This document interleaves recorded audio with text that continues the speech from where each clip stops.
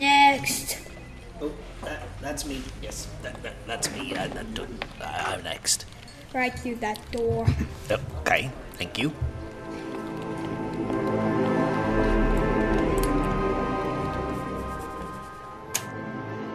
Hello, Mr. Palpatine. Welcome to our career counseling. Now let's talk about your goals and how we can work together to help you come up with a plan to achieve them. Do you have a plan to get the career that you want? Plan? Did you say plan? You tell him, Palpatine. Get elected to the Naboo Senate. Work my way up the ranks as senator. Get some leverage on the Trade Federation so they will legally blockade my home planet on Naboo. Pressure the Queen to sign the treaty. Because the Trade Federation is incompetent, the Queen will escape to Coruscant. Send my Sith apprentice to catch her on Naboo and make her sign the treaty. When she gets to Coruscant, I'll use my influence over her to get her to make a vote of no confidence in the current Chancellor. I'll use my political influence, dark side powers, to get the Chancellorship. Continue to be ineffective at resolving the conflict in Naboo, forcing the Queen to return. I don't really care who wins this fight. I'm Chancellor, baby. I will be Chancellor. Order a huge Trojan horse clone army using a fake name, check the bill me later box. His order will be met on time. Important key point. Don't forget to use the dark side to start clowning things up for the Jedi. The shroud of the dark side. Have my new Sith apprentice start a fake civil war. Goals of both sides to be determined. 10,000 more systems will rally to our cause with your support. Use the Padme assassination plot to draw attention to my secret clone army on Kamino. Make sure that Jango leaves enough clues so Obi-Wan can find the blasted thing. Kidnap Obi-Wan and stage a lengthy execution on Geonosis, baiting the hook for the Jedi to stage an idiotic rescue. This party's over. The rescue will fail because I've been building my droid army, which is far too much for the Jedi to handle alone. This will force the Jedi to activate my Trojan horse clone army and start fighting my fake civil war. Begun the Clone War. Fight the war for 3 years. Get myself kidnapped, but make sure they don't actually get me very far. Reveal myself to the Jedi, if they haven't already figured out that I'm a Sith. Unlikely, but who knows? A Sith Lord? The Jedi will attack me. My new Sith apprentice will switch sides just in time to save my butt. New Sith apprentice name to be determined. You shall be known as Darth Vader. At the same time, I'll activate my Trojan horse army using Order 66. Execute Order 66. They will be able to wipe out all the Jedi in about 10 minutes. With all the Jedi gone, I'll go to the Senate and pin everything on the Jedi, allowing me to appoint myself Emperor of the Galaxy. Sit back and relax with a Mai Tai in my office in the Senate basement. You've earned it, cheap baby.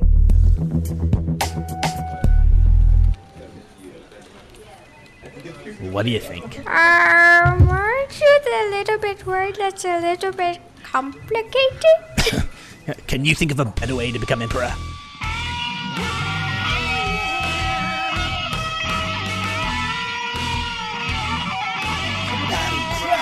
Across the land, evil shall not have the upper hand. A podcast will kill this wicked blight. A mighty guild of geeks arise.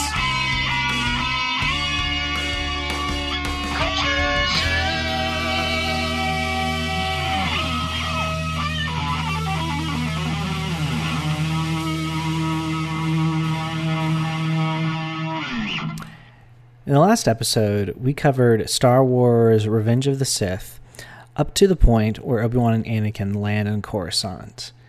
In this episode, we discuss the second act of Revenge of the Sith.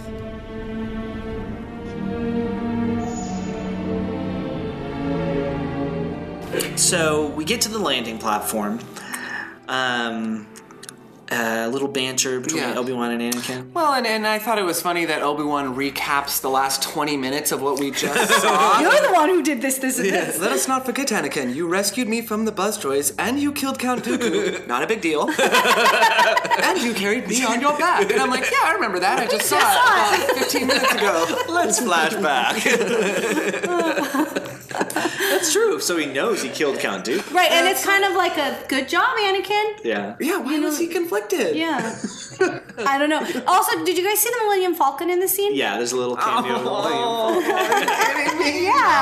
Yeah. It's like flying into the port. Yeah. That's the first time I ever saw it. I saw it for the first time too. I was like, okay. Yeah, and I think it's funny because I'm almost like getting libertarian leanings from Obi-Wan with how much he hates government. Right. He's like, politicians. Can't trust politicians. I just want you go hang out with the politicians. Yeah, I want him to go on a rant like, they take your money and they just build a bureaucracy and like, you know how much tax rate is that? Well, he should be really mad because he's supposedly doesn't work for the Senate. Yeah. Like he's, the Jedi are not politicians. They're not warriors. They're not a paid army. No. They're keepers of the peace, but they're being used as military. Yeah, they're being used which would be very frustrating. Assassins. This isn't they're like my the job. Navy SEALs of the army. Yeah, but I have an inclination that Obi-Wan's allegiance is to the Republic, to democracy, because he says that. Democracy. Shouldn't he have said my allegiance is to the Force and to the Jedi? Right. That's a good point. Yeah. I'm jumping ahead.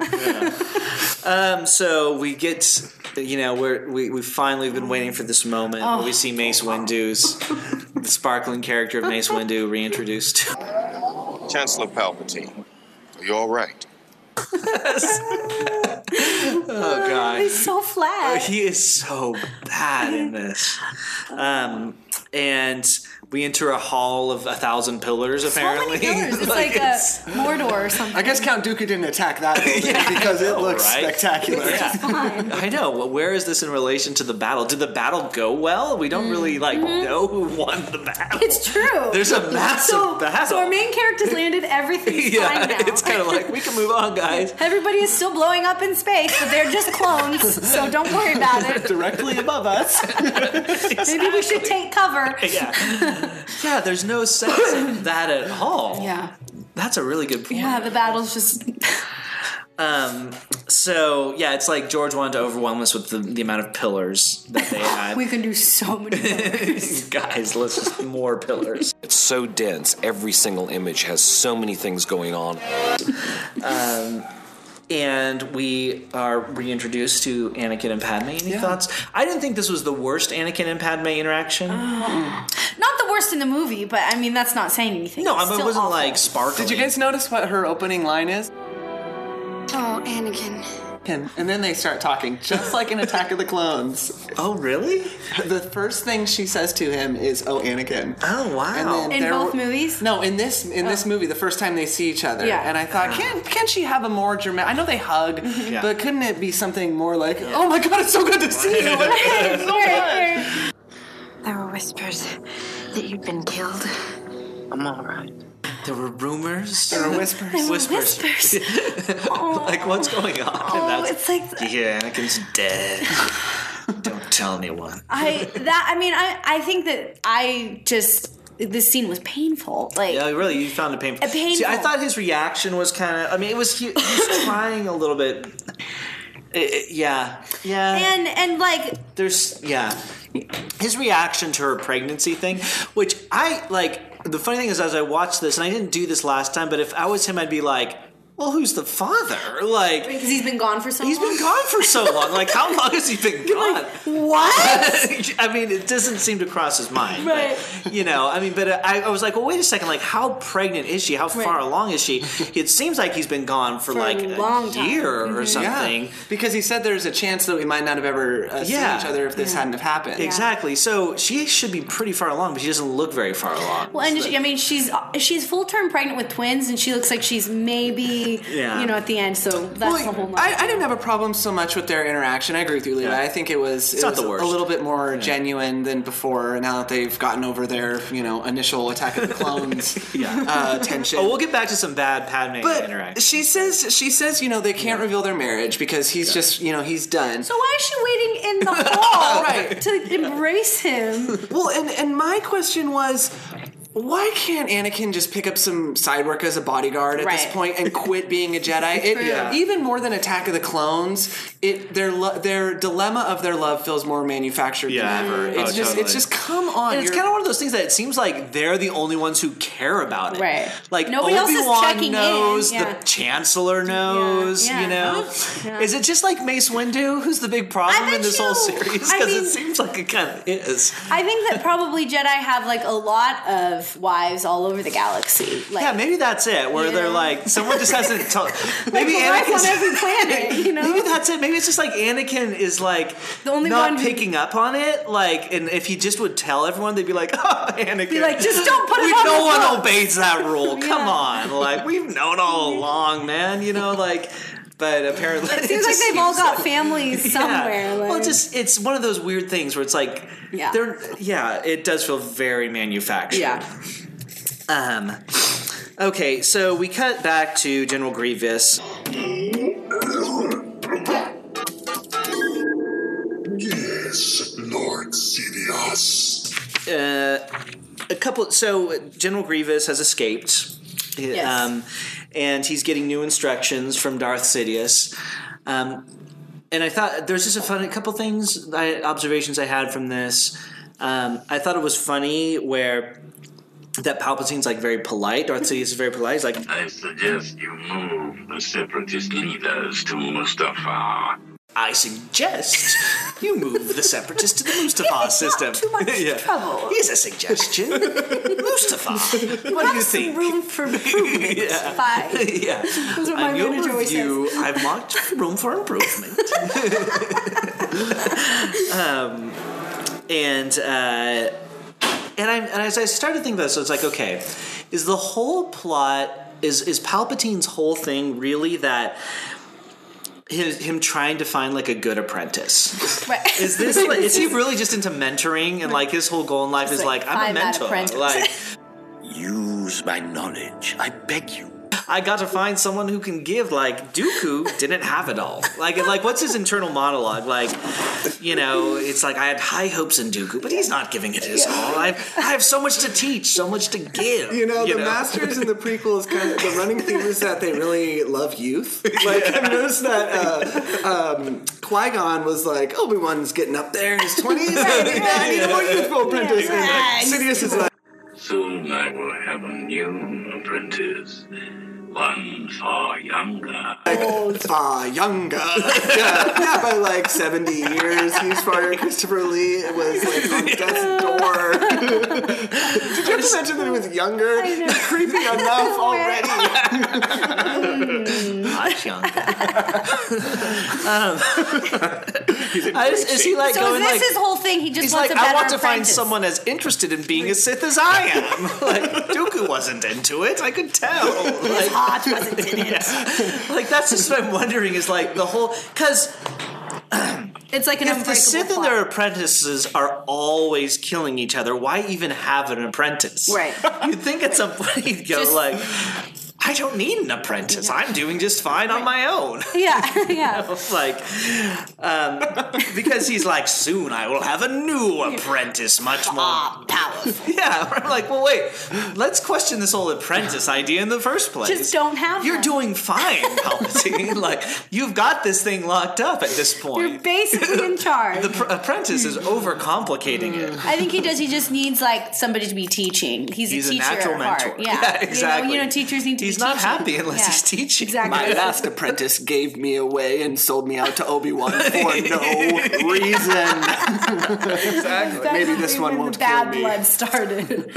Any other thoughts on this? The Grievous? No, I just think it's interesting that, you know, I know that Grievous says later that he's been chained in the Jedi Arts by Count Dooku, but I just found it interesting and not necessarily stupid, but that Lord Sidious is bossing around Grievous almost as an apprentice when I'm like, he is not a Jedi. He does not know the Force. He just knows how to fight with lightsabers. Right. It's silly. It cheapens the master relationship. Yeah. That's one of those goofy rules that I feel like Lucas made up, then like just tried to get around it for the rest of the prequels. Always two there are. No more. No less. Always two there are? always two there are. Right. Because there's other people with like light, and especially in this movie where there's like multiple bad guys with lightsabers. Mm-hmm. So it's like, well, I thought there was only two. Right. So Grievous doesn't count, so he had to make him just like a general. Yeah, and it's who like happens to have lightsabers. That's a stupid rule for the Sith. You know, the explanation that the fanboys will always give is like, the Force is not fire, it is venom.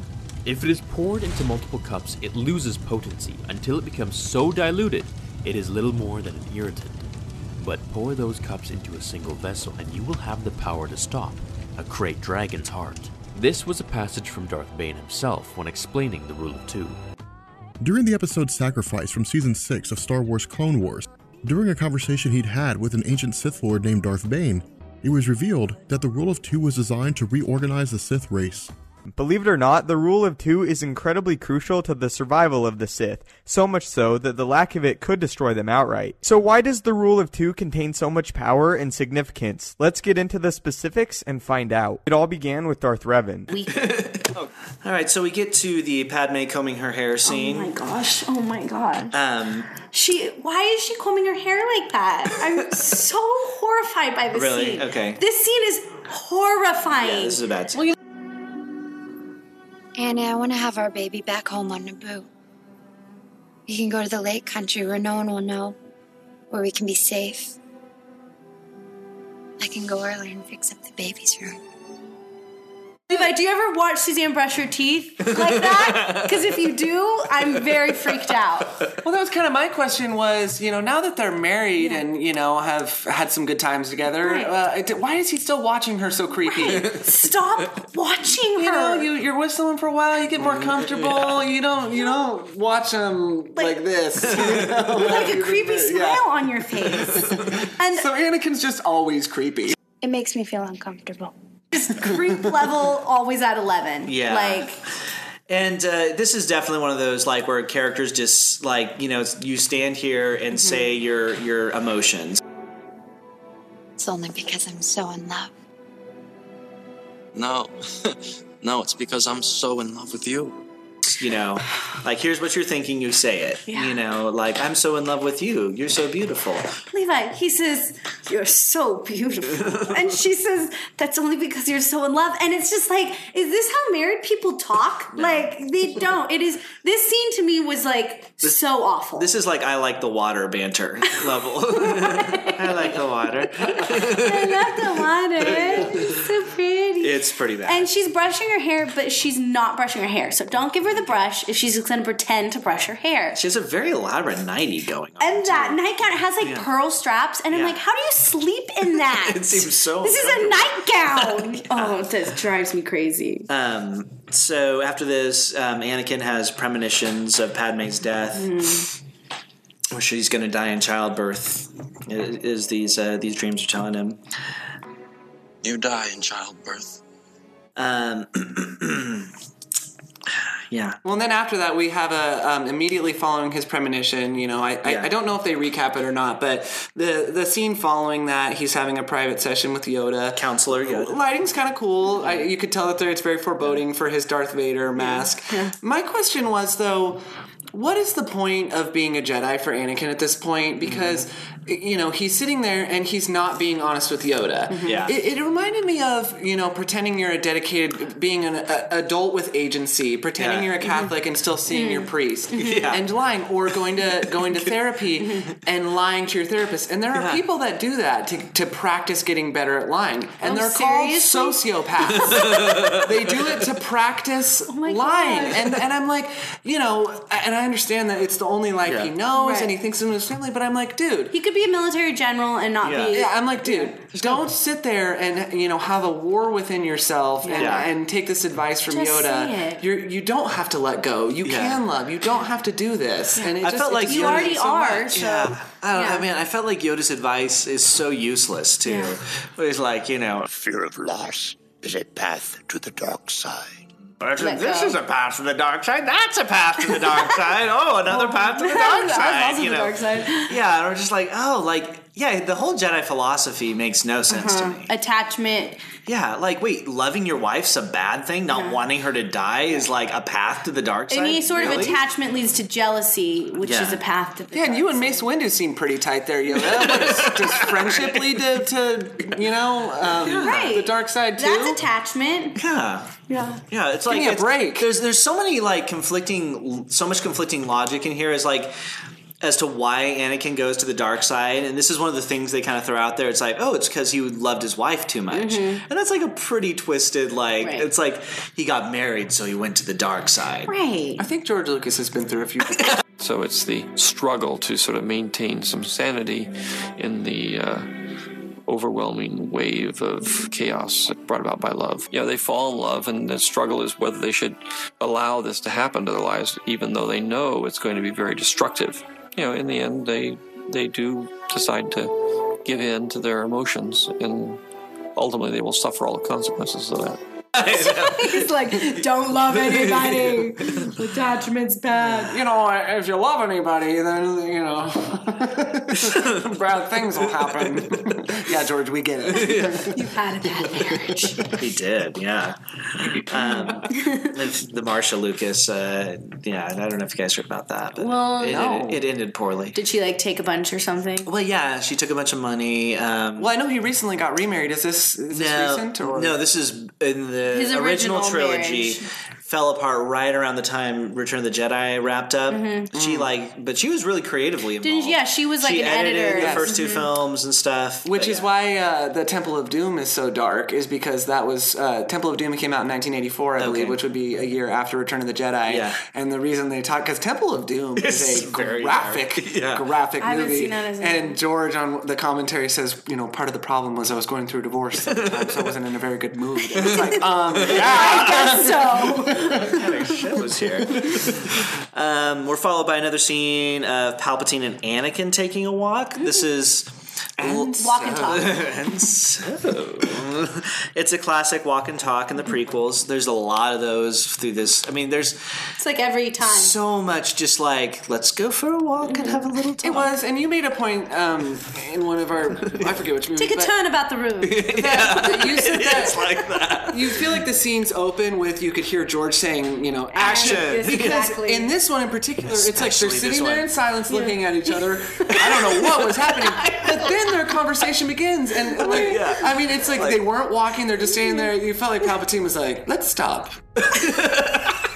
And then someone went click, and then they started their scene. Okay. There's no fluidity. I mean, it's just... Yeah, it's so weird how all the scenes open like that, where it's quiet, and then they just start talking. It is, It's so weird. I know, where it'll cut to sitting still. Looking at each other. And there's very few...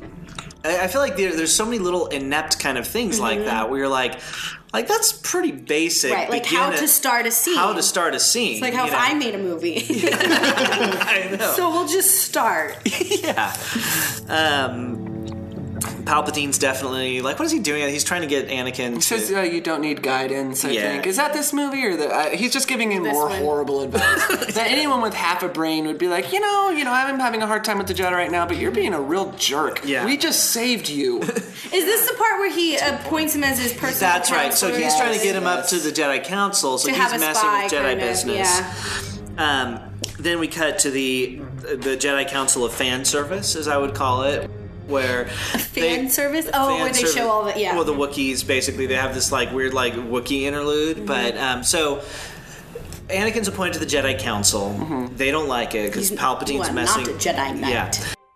The Chancellor wants me to be his personal representative on the Jedi Council. No. Why not? Because we elect our own members? And because Dooku told Obi-Wan the Senate was under the control of a Sith Lord. Oh, yeah. Forgot about that. Mace decides, we'll just make you and put you on the council, but you're not going to be a master. You are on this council, but we do not grant you the rank of master. Which is, I don't know how that It's would outrageous. Work. It's outrageous, apparently. And then he gets all mad. I'm like, this is why you're not a master, dude. You're like losing your cool, like you're 12. But you know what though? This was one of the scenes that it was my first positive Mace Windu scene is because Samuel L. Jackson is actually acting like Samuel L. Jackson when he says, "Take a seat, young Skywalker." I was like, oh yes, finally, Samuel L. Jackson's being a BA. Like finally, I believe it. Yeah. But it's, and then it's hilarious to me because then they like have this Wookiee conversation with. What about the droid attack on the Wookiees? Go, I will. Good relations with the Wookiees I have. They're like, we cannot afford to lose the Wookiee, the Kashyyyk Wookiees, and they're like, good relations with the Wookiees I have, you know. I will go. And it's so funny because it has nothing to do with the actual like thing that's building up here, but they're like, oh, like people will love if we put Wookiees in here. Let's do Wookiees. It just feels so out of left field. Yeah. And now Obi-Wan goes, he's right. It's a system we cannot afford to lose. And they're like, well, you should have talked about that before. Yeah, like that's pretty important. What about the Wookiee planet can't you afford to lose? Like, do they export wool or like what is so crossbows? central? They export crossbows about the Wookiees. Yeah. So, and I don't know if he's trying to show this is one of those ambiguous things that I feel like is because Lucas is not telling a clear story, but it's like, are we supposed to think, oh, the Jedi have really lost their way and they're kind of like doing things that are shady here? You know, there's a valid point to, I don't think it is, but they come across that way. Well, you're referring to the fact that then following the Jedi Council that Obi-Wan and Anakin have their private conversation that he wants him to spy on the Chancellor. It's kind of underhanded. Yeah, they're doing this kind of shady stuff, and Anakin feels very conflicted about it. And then they cut to, Mace go, It's very dangerous putting them together. I don't think the boy can handle it. I don't trust him.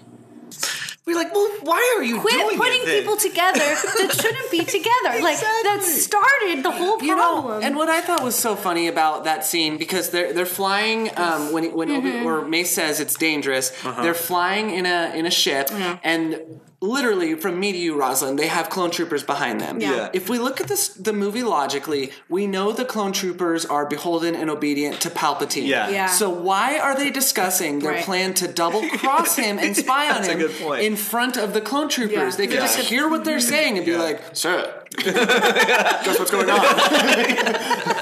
I got news for you. Because it's constant throughout this movie where it's like, I know you have to have them flying through space majestically, but maybe, let's look at this logically and think, why aren't they in a dark room being like, hey, it's very secretive. Yeah. That's a good point. Not just broadcasting. It's funny that they think it's such a bad idea, but like, he literally says, I don't trust Anakin. It's really dangerous we're doing. Very dangerous. Very dangerous. And then he doesn't think he can handle it. And Obi-Wan gives this speech on behalf of Anakin that I'm just like, where does this come from? He's like, he will not let me down. He never has. It's like, but the last movie, he didn't listen to you. You guys were constantly fighting. It's like that is. He has a secret wife. Yeah. We have a job to do. I don't care. Put the ship down. You will be expelled from the Jedi Order. I can't leave her. Come to your senses. We'll take him together. You're going slowly on the left. Taking him now. No, Anakin, no. No!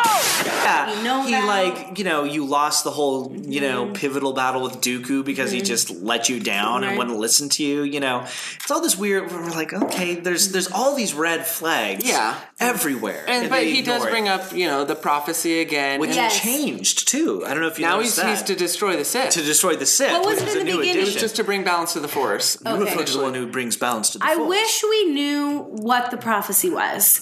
Because Yoda apparently says, the Jedi don't even know what it means. well, what it just says, because Yoda says, a prophecy that misread could have been. That's what I was going to say, Roz. The prophecy. If you look at the Greek of the prophecy, it makes it sound very different. But I think, in Harry Potter, we know the prophecy, and you hear, and it has this gray area, and you hear how it would have been cool to know the prophecy to see how, because then, even now we know everything that happened, and you wonder, when did Anakin bring balance to the Force? At what point? Was it when he killed the Emperor? Was it when he killed all the Jedi? Like, it'd be really cool to know the prophecy so that we could kind of like get involved with the interpretation of it. Yeah, it's this thing it's this storytelling device that's super cliche. Oh, wait.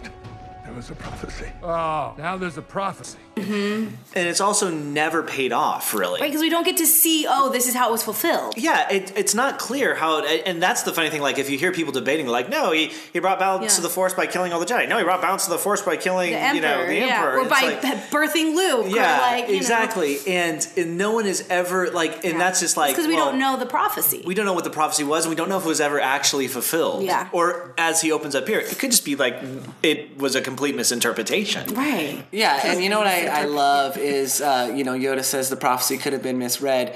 And literally, if you look at Mace Windu's face, he bows his head and rolls his eyes. He goes, Yoda. Like this. Because, Mace is obviously not an Anakin fan. And I was like, was that intentional? Are we supposed to think that he is just so... just not it seems like he for hates Anakin's guts from day one. Yeah, he does. He doesn't want him to be trained. Yeah, he's like mad when they bring him in. Maybe he thinks he's the chosen one.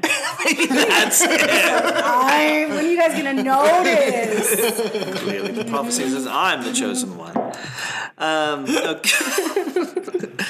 So we get more. We get another cringeworthy Anakin and Padme scene. This I felt like was way worse than the previous one. Which one is this? Hold me. Like you did by the lake on Naboo. No, I texted it to Zach. Yeah. Where there's nothing but our love, no war, no pain, no politics. And I'm like, there was never a time that happened. You guys were always hiding and sneaky. There was always war and politics. Like, what delusional universe are you living in? Time when our love made us fly. Also, I think this is through the galaxies on wings of gilded butter.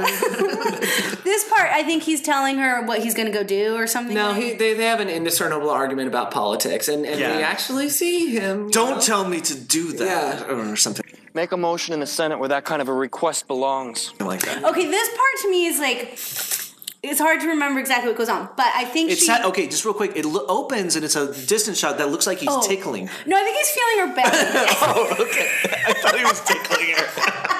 I was like, that's what it was. He's like, yeah, you've been pregnant for 6 hours. I can really feel the baby kicking. Yeah, that shot. He's like, they're just sitting on the couch together, and I think he's supposed to be feeling her belly. He's not tickling her. But he's all upset, and then he starts going. They're talking about politics, arguing. Because his job. And she says, "Do you ever feel like we're on the wrong side?" Yeah. Okay, so then they start arguing about that, and then she is such like. I just want to say I hate Padme. Not because she's a bad actress or she's silly or she's whatever, but she is like supposed to be a senator. She was queen of Naboo at 14. Like she is a this strong woman who has this high power career, like makes big bad girl decisions, like, and then when she's around Anakin, she's like, hold me, and like such a pushover, and so like can't make a decision, can't stand up for herself, scared, weak, whiny, like dreamy. I want to have my baby in Naboo. Where like that's not how high power women. Well, let's work. just hope he doesn't go into aggressive negotiations when they get into arguments, right? Because maybe that's why she's so submissive. And she's so submissive, and it drives me crazy because I think her political side is something I actually am like, oh, that's cool. And I was reading in this Star Wars book, and apparently she has been like her and General Organa or whatever, and like another guy were like they formed like the secret society to try to take down Palpatine in like a legal way. Like we're gonna try to do this like without war. Well, good, at least somebody tried. Right, but she's like, those are all the deleted scenes. Yeah, exactly. But she's like doing all this like cool stuff. But when we see her, she's just the weakest, most annoying character ever, and I just hate it. And also, he's all upset, and he says, "I'm not going to let you die," and she says, "Is that what's bothering you?" And you're like, "You think? Like he thinks you're gonna die? Why are you so like?" I don't know. She just, her character is really offensive to me. I hate Padme. Yeah. There's nothing likable about her. But I mean, I think the worst part about her is what a betrayal she is to like women in general. Like she's such like this little like beaten down housewife with Anakin when she has like, you know, she was a queen. She was like making political decisions. Yeah. Well, that's the problem I have with it is like none of the like her accomplishments don't feel earned at all. Like they're not reflected in any kind of character we see. Apparently they were. I think Anakin ruins her. She's pushed into marriage with him. She doesn't want to get married to him. He forces that. Yeah. Like she becomes this weird, like in a bad way, like submissive She needs to start woman. collecting Yeah, cats. no, you know, you'd think somebody that they tried to amend the Constitution for so that she Would could have, serve like- an additional would Basically have some Naboo chutzpah, Messiah. you know? Right, like So what do we cut away from this argument to Anakin running late to his date with Palpatine? Exactly. I call this Palpatine storytime theater. You ever hear the tragedy of Darth Plagueis the Wise? Which I'm really glad. I can't wait. My non-creepy mentor. I have to go to this weird sperm egg show. I'm sorry. It is, yeah. Well, wouldn't you be annoyed if you were like sitting like in the box next to like, quiet, we're trying to watch the show, guys. what would you feel like? Like, what if you had like You were so powerful. You could stop people from like, shut up, okay. I'm trying to watch the show. Rude. Yeah. Don't you like the like peppered applause too? I'm like, what are they clapping at? It seems to be like if I was watching a show of the same thing happening over and over, I would be like, when was that better than the other time? Why are we clapping? Well, okay, and then also if you had like a mentor who was like really powerful and cool and like just super kind to you and always really understanding, and then like you saw him be really mean to his other friends, wouldn't you be like, oh, that was creepy? How he's like, leave us, all Leave mean, us, and then he leave like us. gets all sweet again. This is with the best Anakin. parts. There'd be like a red flag to me. Like if he was really cruel to all of his other people, but was really nice to you. I want to know what their conversation was out like with like when Anakin came back. I was like, did you see that part? Like that was really good. That like, was nice. Did you like it? So he has this. I actually think this scene is not half bad as far as for a Palpatine moment. I like He doesn't act it so weird. No, and it's like kind of a fun Ian McDermott, like, you know, I like his kind of little monologuing where he's like, yeah, he's so powerful, he can stop people from dying. Yeah, no, you know? he brings it, you know. Yeah. From dying. You know, my thing with this was that Palpatine basically proceeds to lay out in certain terms that he once knew a guy who knew a guy who could save people from dying. But I will say he talks about the Force with more passion and enthusiasm than any Jedi in any of these movies that I've ever seen. I'm like, at least this guy cares. He's into it. Why Anakin isn't going, you know, I thought you were an atheist, but you know everything about Christianity. Are you a senator from Naboo? Yeah, like, why are you a Force historian here, Palpatine? Exactly. Did you ever hear the tale of Darth Plagueis the Wise? Could he telegraph that he's a Sith Lord anymore? We will watch your career with great interest. Good, Anakin. Good. Kill him. The dark side of the Force is a pathway to many abilities some consider to be unnatural. You're the Sith Lord. Well, it's about time you figured that out. I've been dropping hints like crazy. I mean, at this point, you'd be thinking, like, you know, Dooku told us He this knows guy a was lot a Sith about Lord. the Force, oddly enough. Yeah, and then he's The like, dark side of the Force is surrounding him. yeah. And he's clearly manipulating Anakin. Like if you went on a hunting trip with somebody and the whole time they were telling you, I'm not a doctor, I have no medical knowledge, I'm stupid, and then you blew off your leg accidentally and they did field surgery on you with exact precision, you'd be like, you know, I think there might be something going on. I think you might be a little wise. Sub-training. Yeah, exactly. So are we to believe that Darth or Palpatine is the apprentice that killed Darth? Oh, yes. Okay, so that's true. Quite clear. Okay, Yes. okay. It's ironic. Well, this is the No, other very thing. ironic. Again, one of the other things is there's all these fan theories about is Palpatine telling Anakin that he made him? Because there's this whole thing, like, as we were talking about, create life, you know, because Anakin has this mysterious origin. Is he saying that, like, I created life with you, and you have that whole sperm egg thing going on in the background, you know, like, and that's where it's just unclear. You know, I don't know, maybe he was. But you know what really bugged me about that, Levi, though, is that if that is the case, then Anakin truly has no chance. If Palpatine was your father, at least, you know, they've been trying to build up that there's this dilemma, and we're obviously, according to the screenwriter, we're supposed to think that he has good in him, even though that's not apparent. I don't see it. But if Palpatine made him, then he is a bad apple. And he has no choice. And he was made to do this stuff. Do you think it's even implied, though? I just don't know if it is. I think it's implied. I think it's definitely by the visuals and by the story he tells. Okay, I never got that. Like, but maybe I was just not picking up on it because they just never really bring back that whole, you know, virgin birth thing again. So it's one of those things that I just felt like it was. I just don't know. It'd be interesting to know if that was clear. I mean, I've heard. I think it's extended universe, or is it fan theory? I don't think it's canon. It's not canon, but that. Yeah, him and his... Okay, so Sidious and Darth Plagueis were, like, doing Force experiments to try to make life. And then they didn't... They thought it failed, but Anakin was born so somewhere. He was like an accident. Yeah. Like the radioactive Force, whatever, another scene where I was distracted by Anakin's hair looking dumb. Okay, so... So what Palpatine is trying to do in this scene is the whole keeping people from dying thing.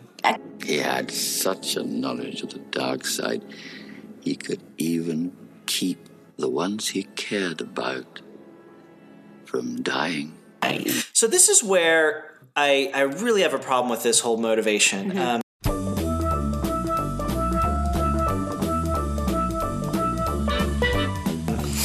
Is all of Anakin's motivation kind of hinges on this, where he's having these premonitions. Do you think, sorry to interrupt, do you think that Palpatine is giving those dreams to Anakin?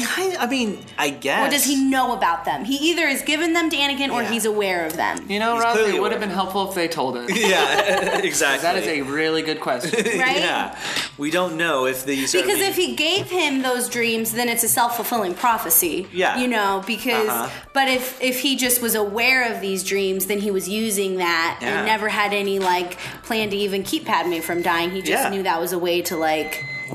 deal with it. Something's beeping. So, like, okay, so say I'm in this situation, I'm having these premonitions that Suzanne is going to die in childbirth, or I'm really worried about it. Right. Like, what a sane person does is figure out what the risks are of labor and delivery, right? And then you figure out how you can address those risks to your satisfaction. Yeah. Right? I just assume, like, an advanced society like the Republic would be able to handle labor and delivery issues fairly well. Like, I would think they have cesareans, you know. Well, yeah, because she gives birth to the most sterile hospital room of all time. Very specialized droids. And it's it's very clean. Yeah, so I mean, it's clear they know how to handle this. So, like, you know, a normal person, like with Shmi beforehand, a normal person wouldn't go to, I will keep people from dying, like this big grand thing. They would be like, you know, I really should have checked up on my mom like 10 years ago. Yeah. You know, that's the normal reaction. And again, in this situation, you would not go, I will learn how to keep people from dying. You would go, I'm going to make sure we have a really safe delivery. I want you to be I want the best doctor. I want, don't leave the hospital percent. I want you to be really careful up until this point. You know, let's don't get you travel checked far out. distances. Yeah, all this kind of normal stuff. Instead, he just like goes for this really vague, I will keep people from dying thing. And he doesn't really ever check up on how would this work. Like, and I don't know. Like, would Padme have to die and he'd like resurrect her with the Force? Would he? I mean, how does this even possibly work? Are you sustaining her life with the Force, like a life support? Do you keep her heart beating? Right. You know, I feel like in the writing process, it was Lucas, you know, having this aha moment. And the reason she dies is because Anakin was trying to save her, turned to the dark side, killed all these people, and she died of a broken heart. Yeah. That's not cool. So she dies because he was trying to save her? Yeah. Because she doesn't die from childbirth. She dies of a broken heart. It's circular logic and it's not good storytelling. Because it's never clear. And that's the thing, because I feel like what he's trying to do, too, is give Anakin noble intentions so we sympathize with him as an audience. Right. And, so he has like these pure motivations, but it's so bizarre, his actions, that it's really hard to sympathize with, so it doesn't work. Yeah, because you're like, why would you kill all these people and turn to the dark side? Just, just go talk to a good doctor. Yeah. Like, that is a way better option. I don't know. It's like, me like being worried that Suzanne was going to die and going to like a witch doctor who told me I had to kill 1 million people, like to fill a river with blood and your wife will be, and does he not see he's being used? Yeah. And at that point, Levi, if you were really desperate, wouldn't you go, okay, well, maybe after I do that, how are you going to do it? Let's make really sure before I do this terrible thing. Yeah. Right. So we then cut to the Planet of Wookiee fan service. Woohoo! That looks like a video game. Kashyyyk, is that what it's called? Kashyyyk. Yeah. The droids have started up their main power generators. Then now the time is, Commander. It's some of these scenes just look so digital and like the physical elements look so like wrong in them. Like the Wookiees, I think, are actually people in costumes a lot of the time here, and they just look very pasted in to me. Oh, I see. Yeah. I had another revelation. Like they have this Jedi Council via hologram that I realized it doesn't work actually because. The council, so it shows Yoda sitting in this chair, and he has a miniature council in front of him. Yeah. Then it cuts to the council chambers, and Yoda is interacting with the people in the council, like turning side to side, looking at them, talking to them, and stuff. And I realized Yoda's actually looking at like Chewbacca's leg right now. Like in the real world, it doesn't. Like he'd just be staring straight ahead as he talked, maybe moving his eyes slightly left to right, but he's like fully interacting with everyone in this thing. It was like, oh, this doesn't make any sense. What an elaborate pantomime. Yeah. So it's like he's talking, not looking at anyone, but managing to meet the person who I assume is also in a similar situation's eyes. It's the Force next to him. Yeah, the Force. He uses the Force. And Mace just like shows open disdain for Anakin. Yeah, because he doesn't want to send him to find Grievous. Yeah, you won't. The Chancellor requests that Anakin go. He's more experienced. My Jedi. requests have gone over great with the council so far. This is definitely going to work. Yeah. Then Yoda goes, "Now the time is, Commander," which is like, "Thanks, Yoda." When the droids are attacking, so he's right. You see a little battle. Yeah, battle kind of picks up that we don't know what the stakes are of this battle. Right. Apparently, why it's are they important. attacking? But we get to see Wookiees. Yes. I kind of liked the Wookiees, actually. Oh, yeah, I don't mind the Wookiees. It just doesn't feel like any part of the story. It is a fan service, but I kind of thought it was fun to see them I fighting. liked it back in the day, but yeah. What are your thoughts, Zach, on the Wookiees? No. I mean, I kind of like how you're calling it the Planet of Fan Service because it's, it's not like a moment where I'm like, oh, this is just terrible. But it's also because they just kind of come in and come out so fast. Yeah. It's like, well, they really didn't do much, besides Yoda got to say Chewbacca's name. Great, amazing. Goodbye, Chewbacca. Yeah. Miss you, I have nothing to offer on this. Then we have another walk and talk where, Obi-Wan and Anakin, we have to emphasize what good friends they are. Goodbye. You are strong and wise, Anakin, and I am very proud of you. I have trained you since you were a small boy. Yeah, Obi-Wan doesn't use contractions. Any contractions. You are a great Jedi. You will. It's like, I don't know why they force, they make this. Very proper for him. Well, and in this conversation, he says, I like it. It's again, Ewan McGregor using some passion, but he says, but, use your feelings. Use your feelings, Anakin. Something isn't right. And I'm like, Obi-Wan, dude, one movie ago, you were told what isn't right. Yeah.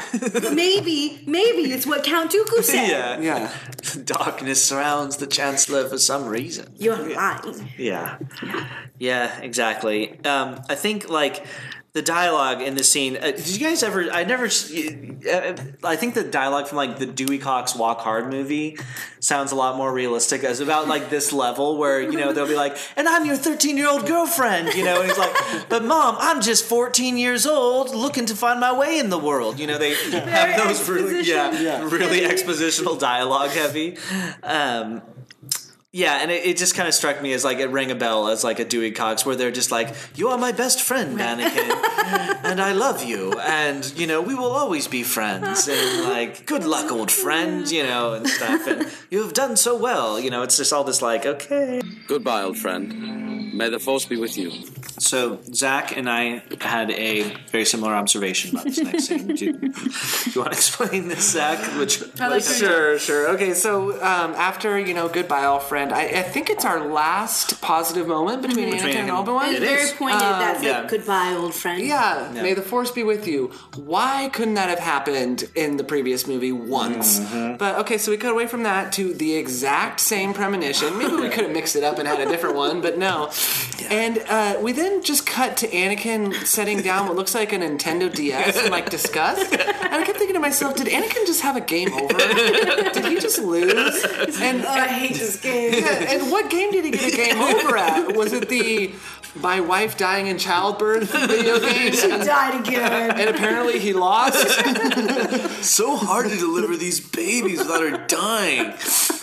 Right, because he wasn't asleep, so he just has them while he's awake. It's an odd cut. Yeah. Because he looks just vaguely annoyed. Yeah. He doesn't look like waking up in like in a cold sweat. He's like, again? And he is holding like a Nintendo DS, basically. Lost a Candy Crush again. Then they have this kind of conversation. Anakin, what does she say? I'm gonna die in childbirth, Annie. I promise you. No, I promise you. I forget what they have. I'm not gonna die. I promise you. No, I promise you. Then they stare no, awkwardly. I know. No. I promise you. No, I promise you. Then they stare awkwardly until the cut. Mm-hmm. I think her face is like up against him. No, they stare in each other's face until like then cut. Yeah, then fisheye out. We go. So Obi-Wan has been sent on this mission to finally track down General Grievous in the war, basically. If they kill General Grievous, apparently, like, the war is going fine without Count Dooku. I mean, it was a good thing, but, like, General Grievous kind of runs the war. Right. So, we go to Utapau. Yeah, I felt like this planet looked really bad on my screen when I saw it initially, like, very digital.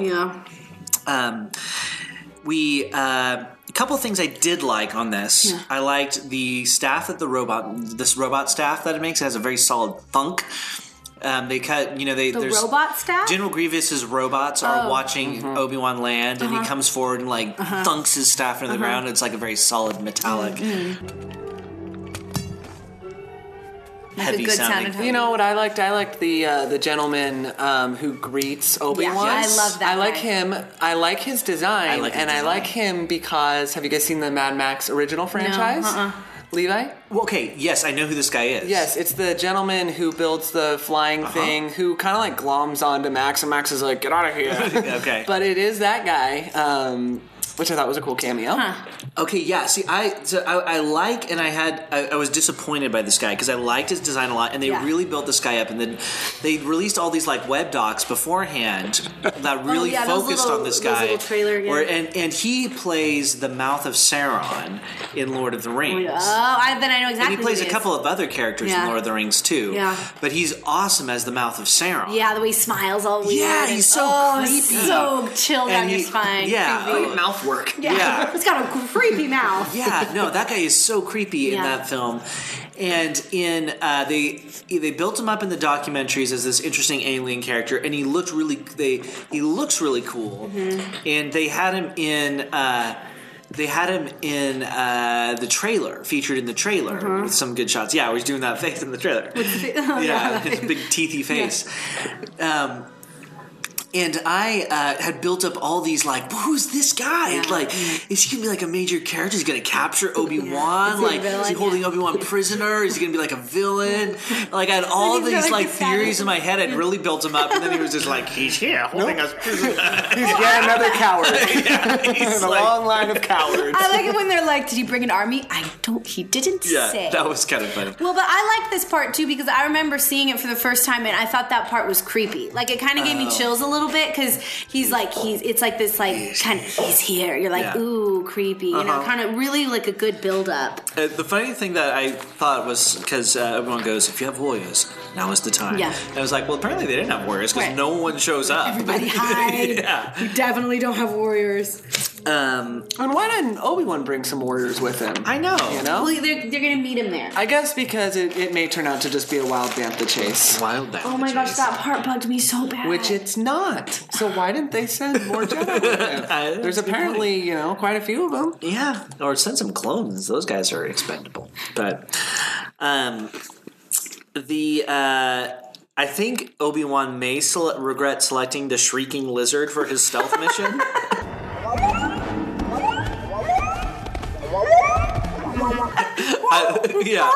It's so loud. I know. And he's like trying to be all sneaky. Yeah, he's sneaking up on these people.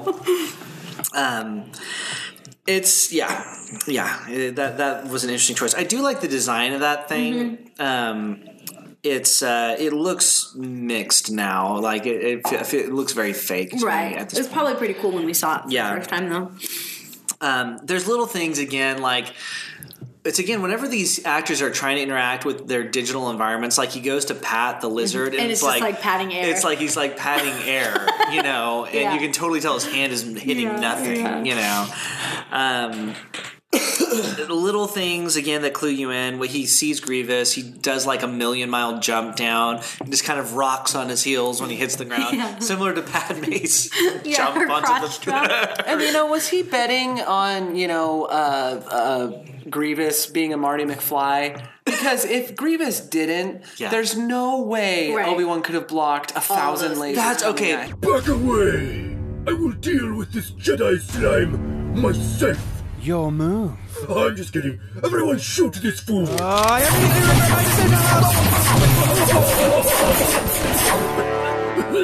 logic of this scene is so sloppy and lame to me. Why does he jump down? Yeah. Okay. But it just bugs me because it's not. There's no character thing going on at all because.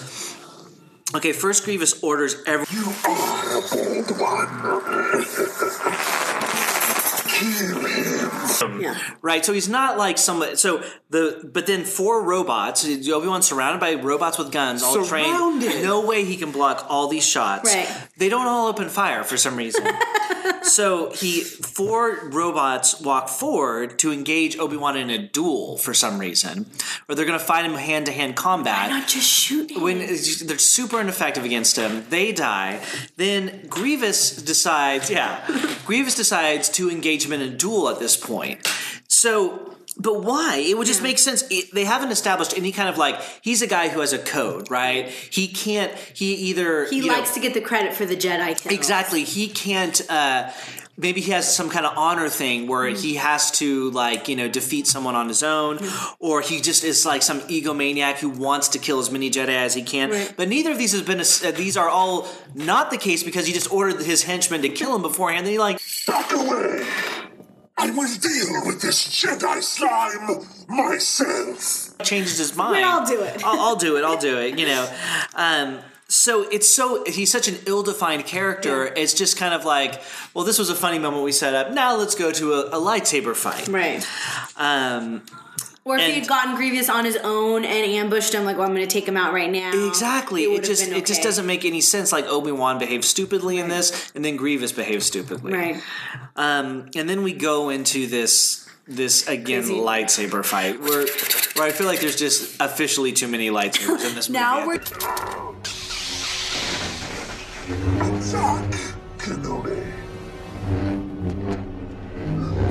gonna have 6 lightsabers, and they're just gonna have a gun that shoots lightsabers.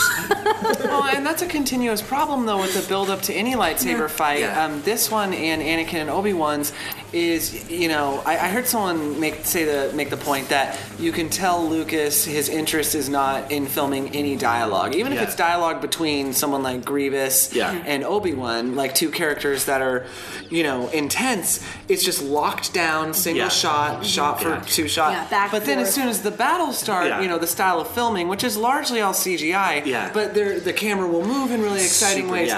And they're fun to watch on their own, I guess. But it's so jarring to your brain when you're watching just shot, reverse shot between dialogue, and then a battle starts, and it's just like, we're going to go all over the place Transformer style. And that's kind of how I felt about this one. It was so jarring. Right. And there's little things like Obi-Wan not reacting to the lightsabers opening up. Grievous does this huge, and Obi-Wan just stands there stock still because he doesn't know what he's looking at. The actor doesn't have any way to react to it. So little things taking out of the movie like that. And another moment of I feel like Lucas was like, how we can top a lightsaber fight is we have 4 lightsabers, but it's clear they don't know how to do it. Right, there's no way to actually pull it off. He just cuts the hands off. He immediately gets his hands cut off. He's doing this stupid stuff. You can't actually really. There's no way Obi-Wan could fend off a 4 lightsaber attack. I kept thinking that too. It's stupid that you would even try to do this. So it doesn't work as a fight because he immediately disarms him. Yeah. But really, all he had to do is wail him with this and then just sneak around with his other arm and cut, So it's just this is dumb. It's just trying to move up the action but it doesn't really have any idea of how to do it. Yeah. Grievous ends this with he's like, Arm you're not. You must realize you are doomed. Is that what he says? I had a really hard time understanding what he says. I got you are doomed, but what is the word? Army or not. You don't have an army, or maybe must the army was realize coming. You are doomed because the army's coming. He's you're still going to be doomed. As if he had beaten him, but he just got his limbs chopped off. We're like, well, that's a lot of confidence there. So Obi-Wan force pushes him. Mm-hmm. You pulling out the move that always. He should have just force pushed him in the beginning. Yeah, just force push him to death. And if you can force push, easy. This would come in handy in their next engagement too. The shot of the clone trooper picking up the lightsaber is funny. Yeah, it's what's this? Yeah. Any other thoughts on this duel between Obi-Wan and Grievous? So, I'm just curious as to why Grievous's insides are flammable. Because this is not at this point. We're not there. We're not there. I have thoughts on that scene. Okay. But no, they're in the initial lightsaber fight. Sorry. It's all running together.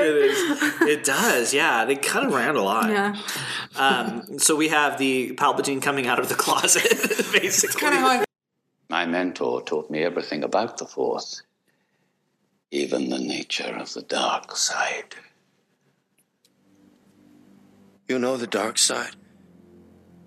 Anakin. Felt this whole movie was because you can almost see it when he finally does it. He's like, finally, I can be fabulous. And it's a walk and talk scene. Walk and talk. Yeah, so what happens here? This is an important scene. Why do you think he decides to come out now? I think he's just sick of it. It's he's been dropping hints. I want to be the Sith Lord. I want the credit. He just has to tell him. Oh man, I wish I had my notes here. But basically, Anakin's too stupid to figure it out. So he's just like, let me tell you.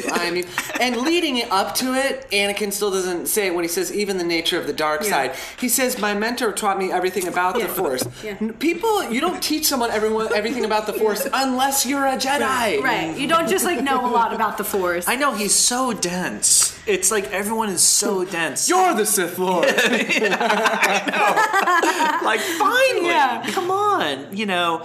And doesn't it beforehand, Mace sends him off and he's like, there's a, I sense a plot to destroy the Jedi. The dark side of the Force surrounds the Chancellor. go into his plan. Well, you know what's so funny about that is before Palpatine comes out, when Anakin enters the room, he is literally looking at a PowerPoint of the Death Star. Which I know Anakin's not supposed to know what the Death Star is at this point, but it's like, let's say he's not sneaky. Let's say you're the CEO of a company. Yeah. You're not involved in every little step. It's not, what is Palpatine an engineer too? I mean, well, this looks good. I have no idea what I'm looking at, but I assume they... Yeah, circular, and then the big beanie thing will come out of the repressed center. Looks good. That's a gun. Wow, that's amazing. He's got it. And again, Levi, he spins around. He does. Spinny chairs, mandatory.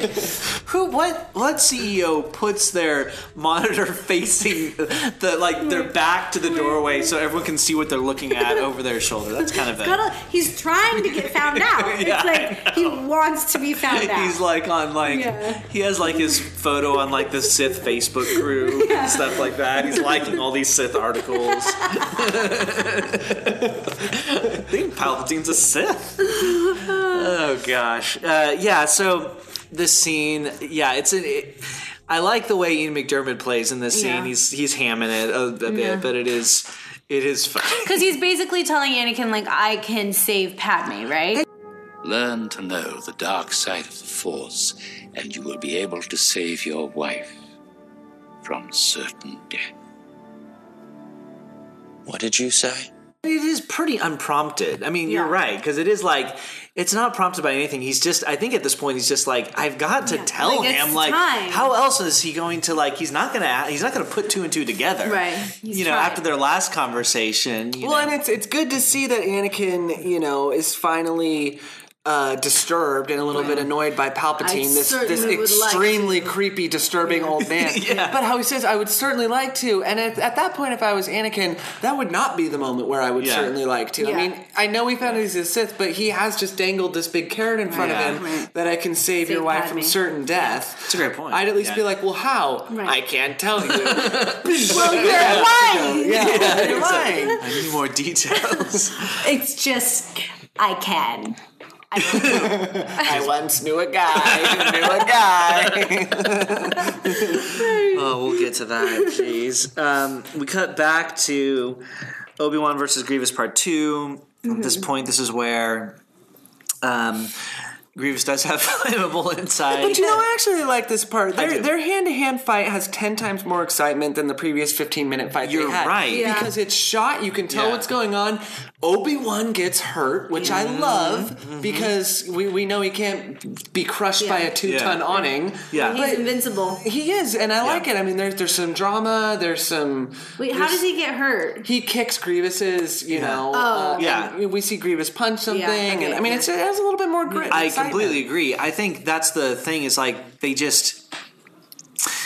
The lightsaber fights are so overdone in this that when you actually cut to something that's way more physical, it's just so much... It's a lot more engaging. Yeah. So Grievous gets taken out, but at the end of the day, it's like there's no real sense of like yes or like shock. He's just a villain that we don't know what he was about. Like, he was just so uncivilized. So uncivilized. But no, you're right, Rosalind. Though. Yeah. I mean, the inside's flammableness. Yeah. Like, if you shoot someone with a gun, they don't burst into flame. Like your insides aren't flammable. But I mean, I guess it kind of looked cool. Like the flame came out of his eyes and stuff. I like the noise Grievous makes when Obi-Wan kind of starts to take him apart. Yeah, it's kind of cool. Yeah, I like how he like rips his armor apart. That's pretty cool. He really doesn't like that. He should have. Yeah, I know. Don't touch that. That's my scar. That's where I'm like, why not force push this guy just around? Why not force rip him open? Yeah, there's a lot of questions there.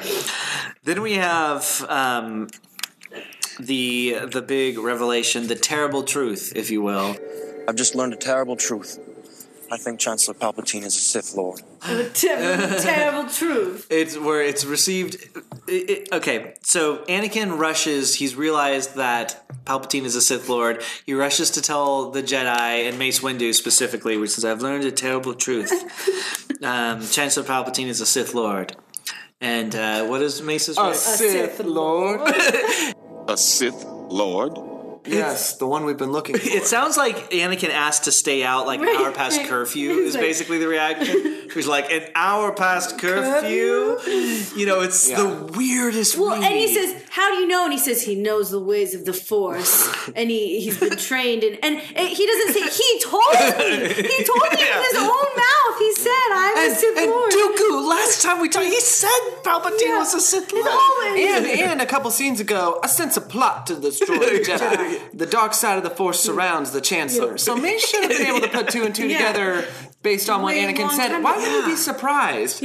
But we are to move quickly if the Jedi order to survive. And we'll make Anakin wait and stay. I must go, Master. No. If what you've told me is true, you will have gained my trust. Yeah, for no good reason when this is a great opportunity for him to redeem himself. Yeah. And is there any actor more like stripped of charisma and like embarrassed in this thing than Samuel Jackson? Like, it's insane to me how off he feels in this. I know, it's weird because he's a great actor. Yeah, I mean, like, I feel like Ewan McGregor is a guy who manages to make his way through this with charm. With some charm through terrible lines and poorly written stuff. He really does. He's not like, what happened to him, McGregor? Yeah. He does his best. Yeah, everyone, he generally, you know, it's not an embarrassing thing for him. Same, you know, like, Samuel L. Jackson just seems so off in this. And he is like a very fun actor to watch generally. It just must, I mean, he just didn't have the, I don't know. Have you ever seen Samuel L. Jackson in a movie where you were like, what was up with that? Like, you know. Even bad movies. Yeah, even he's bad in quite movies. A few of them, but he's very Heck, I want a Quicksilver credit card, you know? Yeah, exactly. Whatever those things are exactly. And yeah, so this, oh man, it's so bad. And then they just wander, like mosey on over. They're just moseying around, like they are walking the same pace as they are in, you know, after before he told them. As they he are said after. we were to move quickly, but not that quickly. Like, look, we're not going to get that excited about this.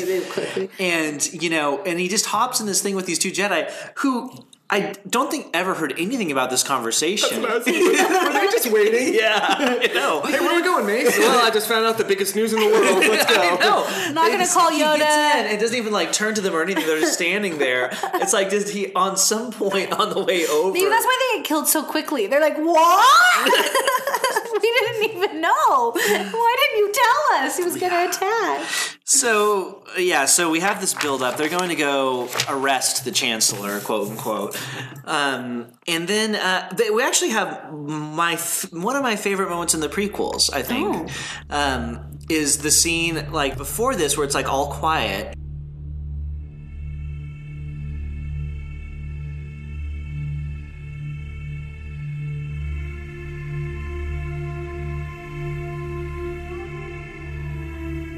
You know, and Anakin and Padme are looking at each other. Yeah. Do you know what I'm talking about? It's very. It feels well like it's from another movie. Yeah. Like where I'm like, with that like kind of like cool like. Yeah, the score is really great. And they're just like it's like zooming in on like them like looking at each other across, and you can tell he's like trying to choose between like, he loves Padme. It's showing, not telling for once. It is. It's this moment where it's like there's no dialogue, nothing's said. And the music is so And pretty. he's struggling with like this choice between like being a Jedi and saving Padme. Mm-hmm. And she's like, and they have this weird, it's almost like they have this weird like mental connection going.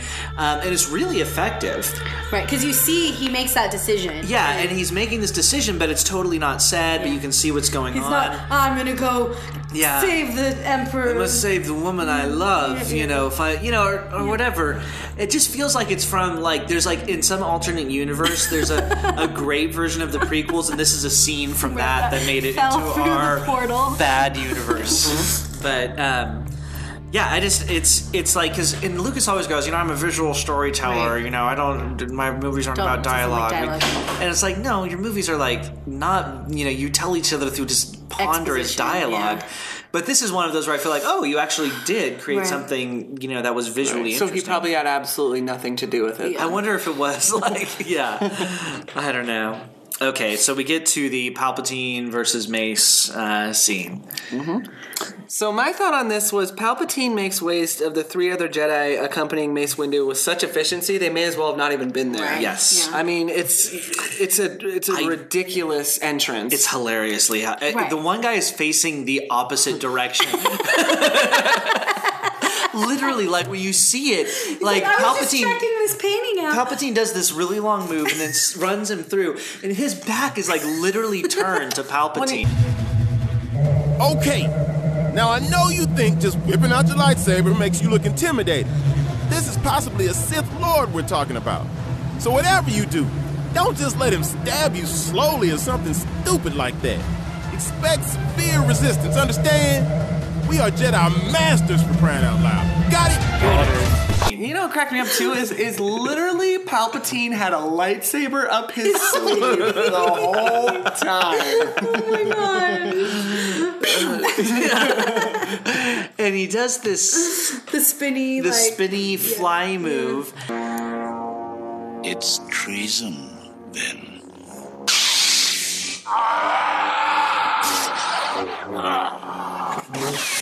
Defies physics. It's all this, and yeah, it's like Lucas just watched The Exorcist before directing this scene or something like that. Yeah, it just is so. It has the opposite effect. Again, it's one of those things where I feel like he thought, okay, well, we'll have him like fight 4 Jedi at once and show how powerful he is. He'll take them all down, and yet he couldn't figure out how to actually stage that. So he just killed the 3. So he killed him, because he couldn't like get someone to move effectively, and he couldn't figure out how to choreograph the fight, or didn't want to take the time to do that. So he just was like, okay, you just can turn around and kill this guy, and it looks hilarious. So awful. It's so bad. I mean, these guys are terrible Jedi. Yeah, they weren't even like trying to block it. Like we saw, like it took him like 3 seconds to fly across the room in a spinny move. Like, and they were just standing there, not. If you think about like the choreography in something like Crouching Tiger, Hidden Dragon, where she like fights that entire bar, so and it's like,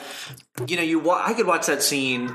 I'll never get tired of that scene, basically, because it's so well thought out. It's so much fun, and it's so just like, all these people are trying to get this girl, and she's like so much better than all of them, and and in this, it's like so lazy feeling, where it's like, why? What happened here? This is not impressive at all. It just makes you think those Jedi were really bad. It doesn't make you think Sidious is a good fighter. Exactly. And that's the same thing. I think I said this in Attack of the Clones. It's the same thing where it's like, why can't these other Jedi, who are apparently masters, why can't they deflect one of Palpatine's very obvious thrusts? Right. Yeah.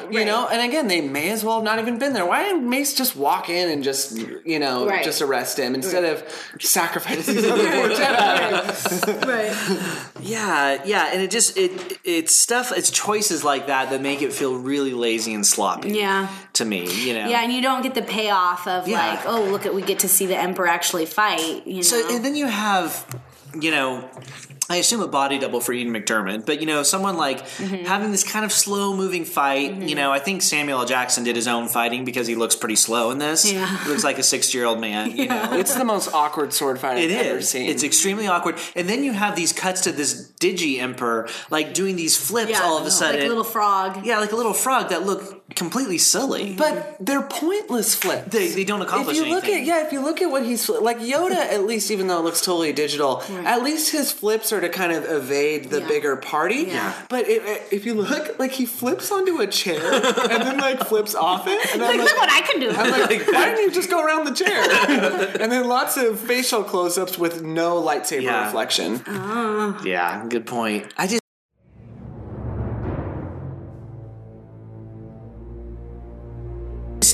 This is where it's like, man, there's way too many lightsaber fights in this. Yeah, there's a lot. And it's weird because you're supposed to have like the most important lightsaber fight of the series at the end of it, but you just like, it's all lightsaber fights up to this point, and they could have saved that for the end and it would have been really like more of a payoff. Well, if comparing it to like The Force Awakens, the climax of The Force Awakens, which again, I feel like The Force Awakens just worked off so many, like they watched the prequels and like, let's do everything. We're gonna change it. But for this one, like the climactic fight between Rey and Kylo Ren is fairly clumsy. Yeah.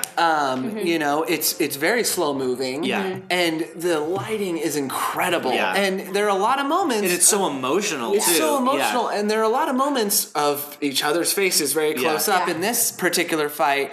And I thought The Force Awakens got it so right because the blue and red lighting. Yeah. It's a clunky fight. It takes place in a small amount of time. Nobody's doing backflips because they don't need to. Yeah, they're finding their self. Yeah. Yeah, it's just they don't even feel like they're in the same universe. It really doesn't. You know, I know that Jedi like to flip, but I was thinking a lot about like the flipping, and I don't think it's a benefit to fighting because if you imagine like you're doing a flip, like that gives your opponent time to find his it clearly foot. backfires at the end of this. Like, and then finally we see like this is what would happen if you flip towards your opponent. Like you're gonna get cut up. So I'm wondering why Jedi think like we have to flip so much. Like Count Dooku flips off the balcony in the beginning. Like it just seems like if you're in a fight, flipping doesn't seem great because the amount of effort it takes for you, the amount of time you're in the air not being able to defend yourself. Yeah, certainly not if your opponent has the higher ground.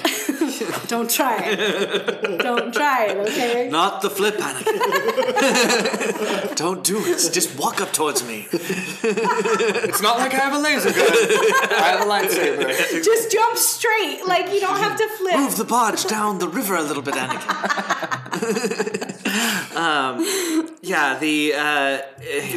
Great points. And I would have loved to have seen a Force fight that didn't involve lightsabers. That's, I think, a missed opportunity here.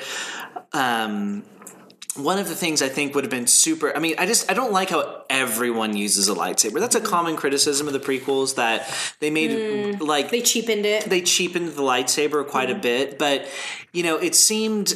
It seemed really silly to give Yoda a lightsaber to me. Yeah, because we never saw him with one before. The Emperor, again, was another character who in the original trilogy did not need a lightsaber. He had lightning. Yeah, he had this kind of wizardy power going on. So, why not have an entirely different kind of battle going on? Like something like, Saruman versus Gandalf or something. I mean, it's easy to figure out how to stage something like that. That wouldn't have to involve, doing these digital reproductions of old men fighting. Right. Because it feels so fake. It feels so wrong. Yeah. And then we get to Anakin casually trots in.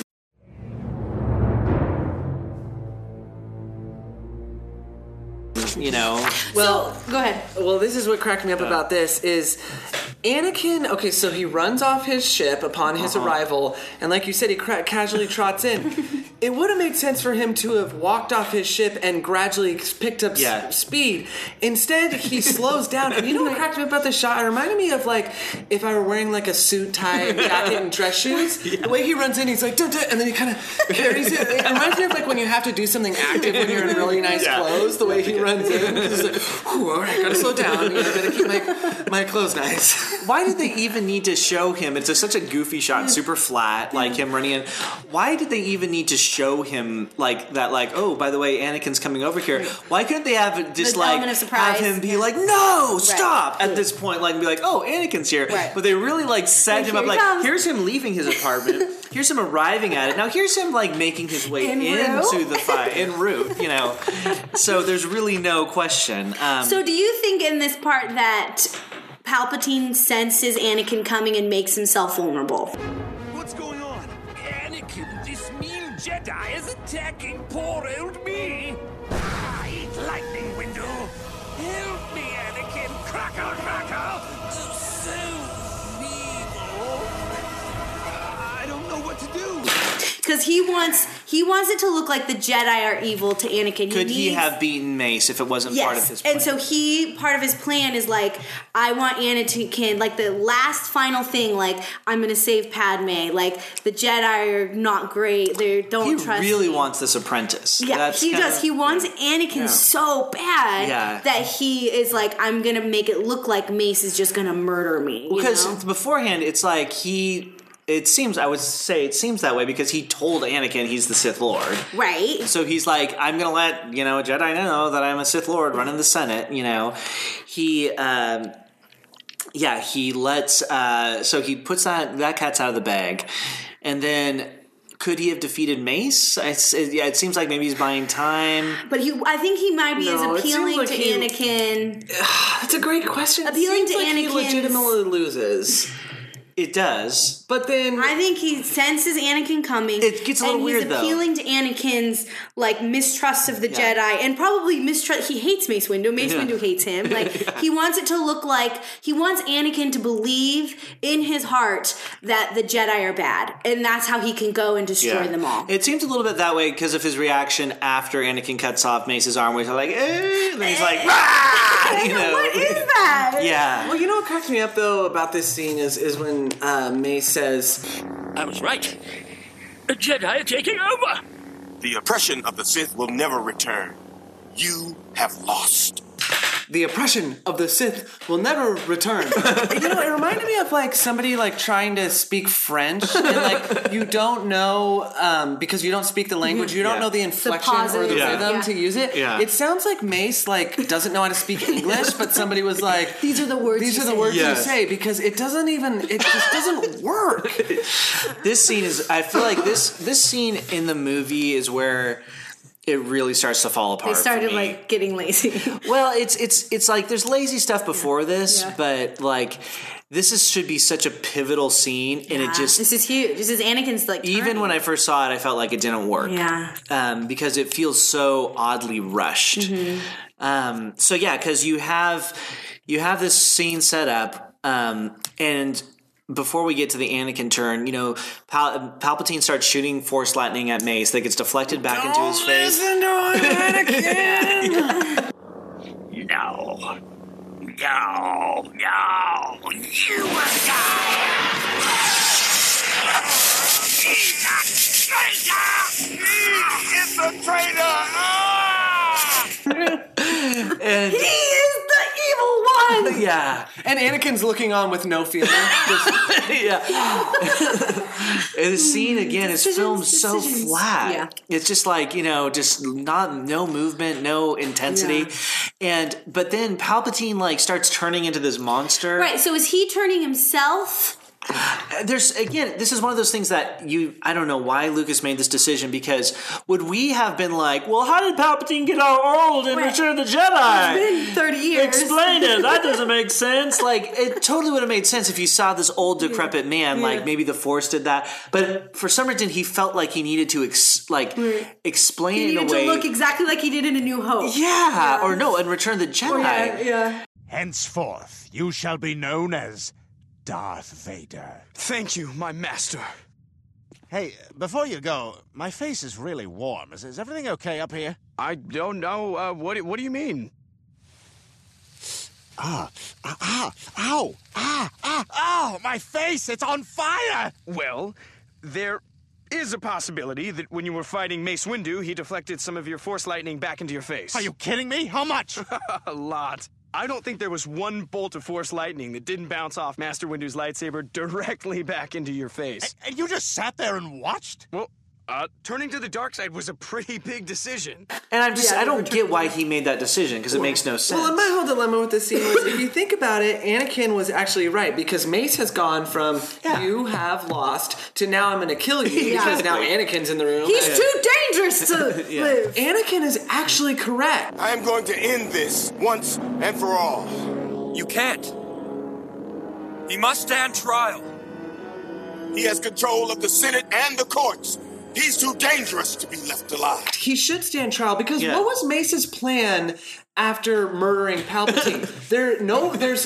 His plan was the Jedi would have to take over the Senate. But there's no proof other than between those two individuals, Anakin, who's clearly torn, everybody else is that dead. Palpatine was evil. Yeah. What are they going to do? His lightsaber flew out the window, so there's no proof. Maybe the holograms of Palpatine, but if you think about it, he should have stood trial, because it would have made the Jedi look really bad if they just murdered him in cold blood. And then, like, we're in charge now. Yeah. Because Mace was going to be in charge. He was like, the Jedi are going to, he says that to Anakin or somebody. And that's where I'm like, are we supposed to be sad? Like, oh, a noble Jedi passes here when Mace dies. Yeah. Like, are we supposed to, it's one of those things like, what was I even supposed to feel about Mace Windu? Like, the way, like, the Star Wars people talk about him was like, Mace was one of the greatest Jedi, second only to Yoda. A staunch traditionalist in the ways of the Jedi, he upheld their values to the bitter end. Windu saw the Jedi as the galaxy's peacekeepers, and that they should do whatever it takes to uphold this peace. You know, milady, Count Dooku was once a Jedi. He couldn't assassinate anyone. is not in his character. I am going to end this once and for all. He's too dangerous to be left alive. He was kind of a jerk. He was a big jerk, If and like anything, Obi-Wan was. Yeah, and so it's just like I don't even know what the movie wants us to feel about him when he dies. Like, oh, this is so sad. Yeah. Or like, Anakin, how could you? Right. Yeah. Well, and because Anakin's kind of doing the right thing. Like, he needs to stand trial. He doesn't kill Mace Windu. He just cuts off his arm. Like, Yeah. you know. What do we think of Palpatine's performance? No. Power! You have lost. I'm not sure about it.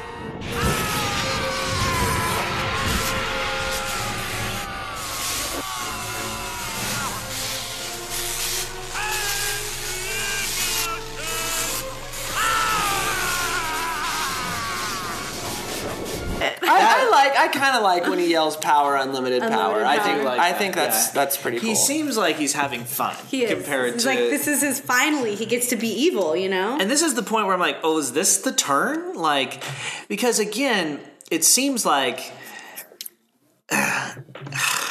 You mean the Vader's turn? Yeah, so Anakin cuts off Mace's arm.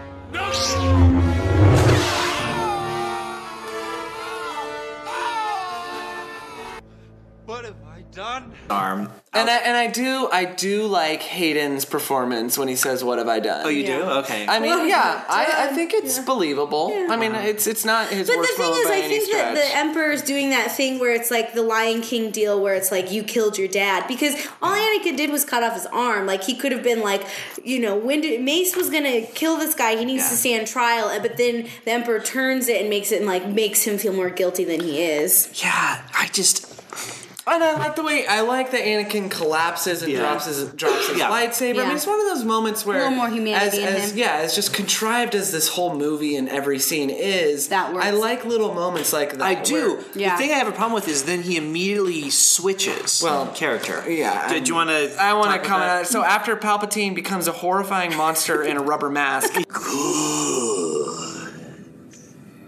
Yeah.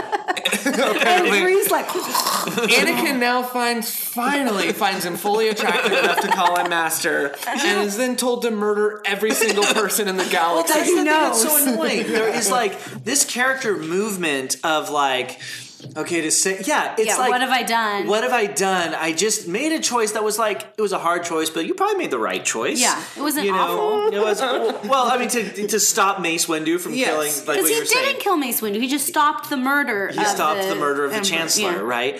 So then to go from that to like this, like, I pledge I will do whatever you want. I pledge myself to your teachings.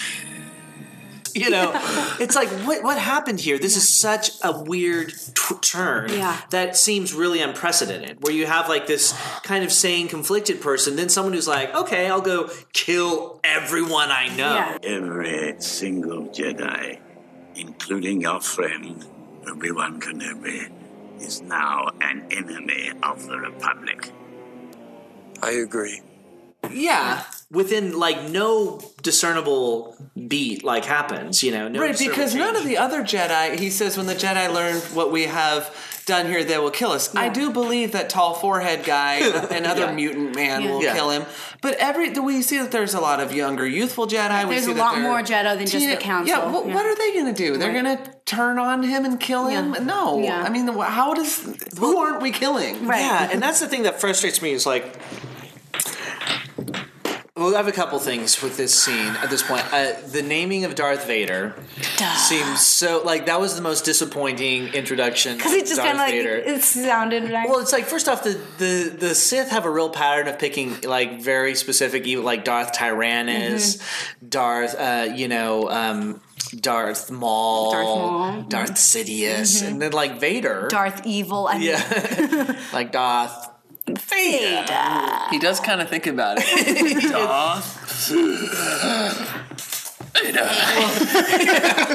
He's, it's like it sounds like he's just kind of like pulling out, like, we'll see how this goes.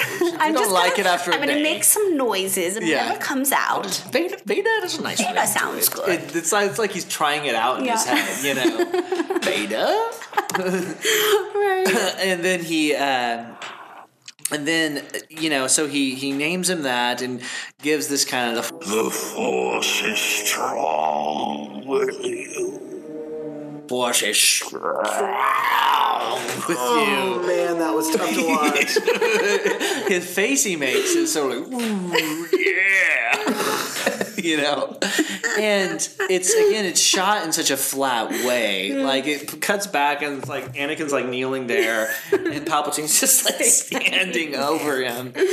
And don't you like that Palpatine conveniently has his Emperor robe ready to go? I've been saving. I use this for my holograms to people. I was ready to get mutilated, so I always keep this on standby. Does Palpatine know his face is all screwed up at this point? Was that part of his plan? Maybe it was really embarrassing. Well, and that was another question that I think the movie kind of hints at but doesn't explain. Is true Sith form being a hideous monster? Right. Because we see that later in the film when Anakin becomes a horrible, hideous monster, his eyes turn. His pupils turn. So are we to think that Palpatine had these weird, bubbly Star Trek forehead thing going on prior? And it's just like, well, I'm out now, so it's okay. Or that was a result of his electron. See, I think that's what I'm wondering. Okay, is it really that the electricity was frying his face and mutilated him, or was it like when you use the dark side really bad, you turn ugly? I think it's foil. I think it's very ambiguous. Up to interpretation. Yeah. And it's a frustrating thing that's up to interpretation because you just don't know, like, well, what's going on why here? Did he turn? And I think why you does he didn't look need like to that? do that. No, just leave him like normal Palpatine, and we'll just assume like he aged poorly. Yeah, I would have accepted red pupils with him, not with Anakin, because that's because he has yellow pupils in the movies, correct? The old ones, or whatever, the originals. So and he keeps up this kind of weird front with Anakin, which is like one of the things I was like. After you have killed all the Jedi in the Temple, go to the Mustafar system, wipe out Viceroy Gunray and the other separatist leaders. Once more, the Sith will rule the galaxy. And we shall have peace. Why not just come out at this point and be going like, look, I've been running this huge false flag operation, and now we get to end it. But he keeps on, or does he actually want peace? That's the thing I was like, I'll get into the whole Palpatine thing at the end here, like my thoughts on this, saga. But I almost wonder, is he being honest? Like, do the Sith want to bring a stern peace to the galaxy? Because that's what happens. Yeah, I mean, there is technically peace until the rebels rebel, right? So it just doesn't make sense. Does he ever cover the fact that he was behind the whole thing? Right. That I orchestrated this elaborate war to get you as my Anakin seems ready to buy just about anything and do just about anything at this point. And just like the prophecy keeps evolving, I thought it was kind of funny that once more the Sith will rule the galaxy, because in The Phantom Menace, the only thing we heard about the Sith elaborate history is At Last I'll Have the Revenge. Yeah. But now the Sith ruled the galaxy at some point. And our revenge too.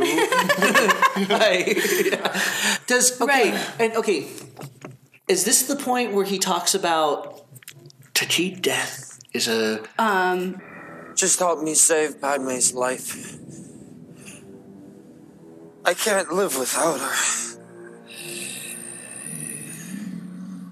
To cheat death is a power only one has achieved. But if we work together, I know we can discover the secret.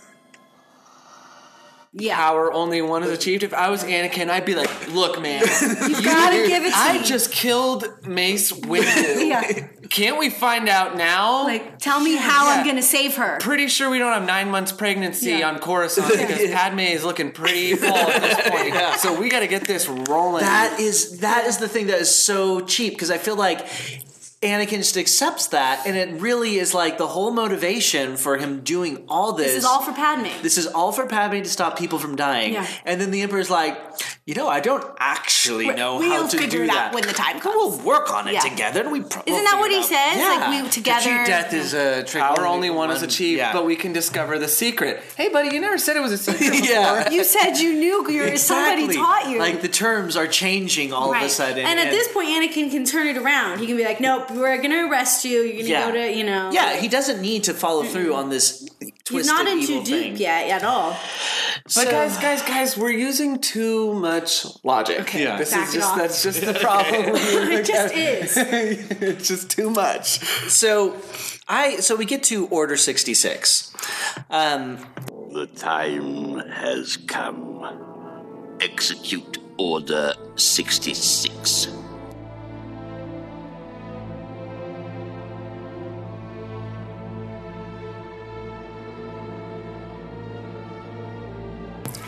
So I always imagined as a youth, like kind of filling in the events beforehand, I always imagined like Darth Vader hunting down all the Jedi one by one and, wiping out the remaining Jedi. Mm-hmm. And here they're kind of taken out in an afternoon, it seems like.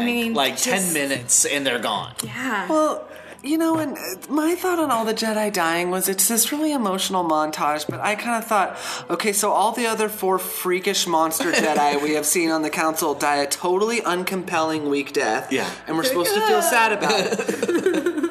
I don't care about any of these Jedi at all. Kiadi Mundi, we're like, great. Kiadi Mundi? Yeah, and it's like, we see that battle droids' lasers coming at, Anakin and Obi-Wan in huge numbers mean nothing, yet these other Jedi... That's just the trick, is like, all you have to do is shoot them, apparently. Right. So this whole time... Yeah, the trick was like sneak up behind a Jedi and shoot him. Right. You'll never see it coming.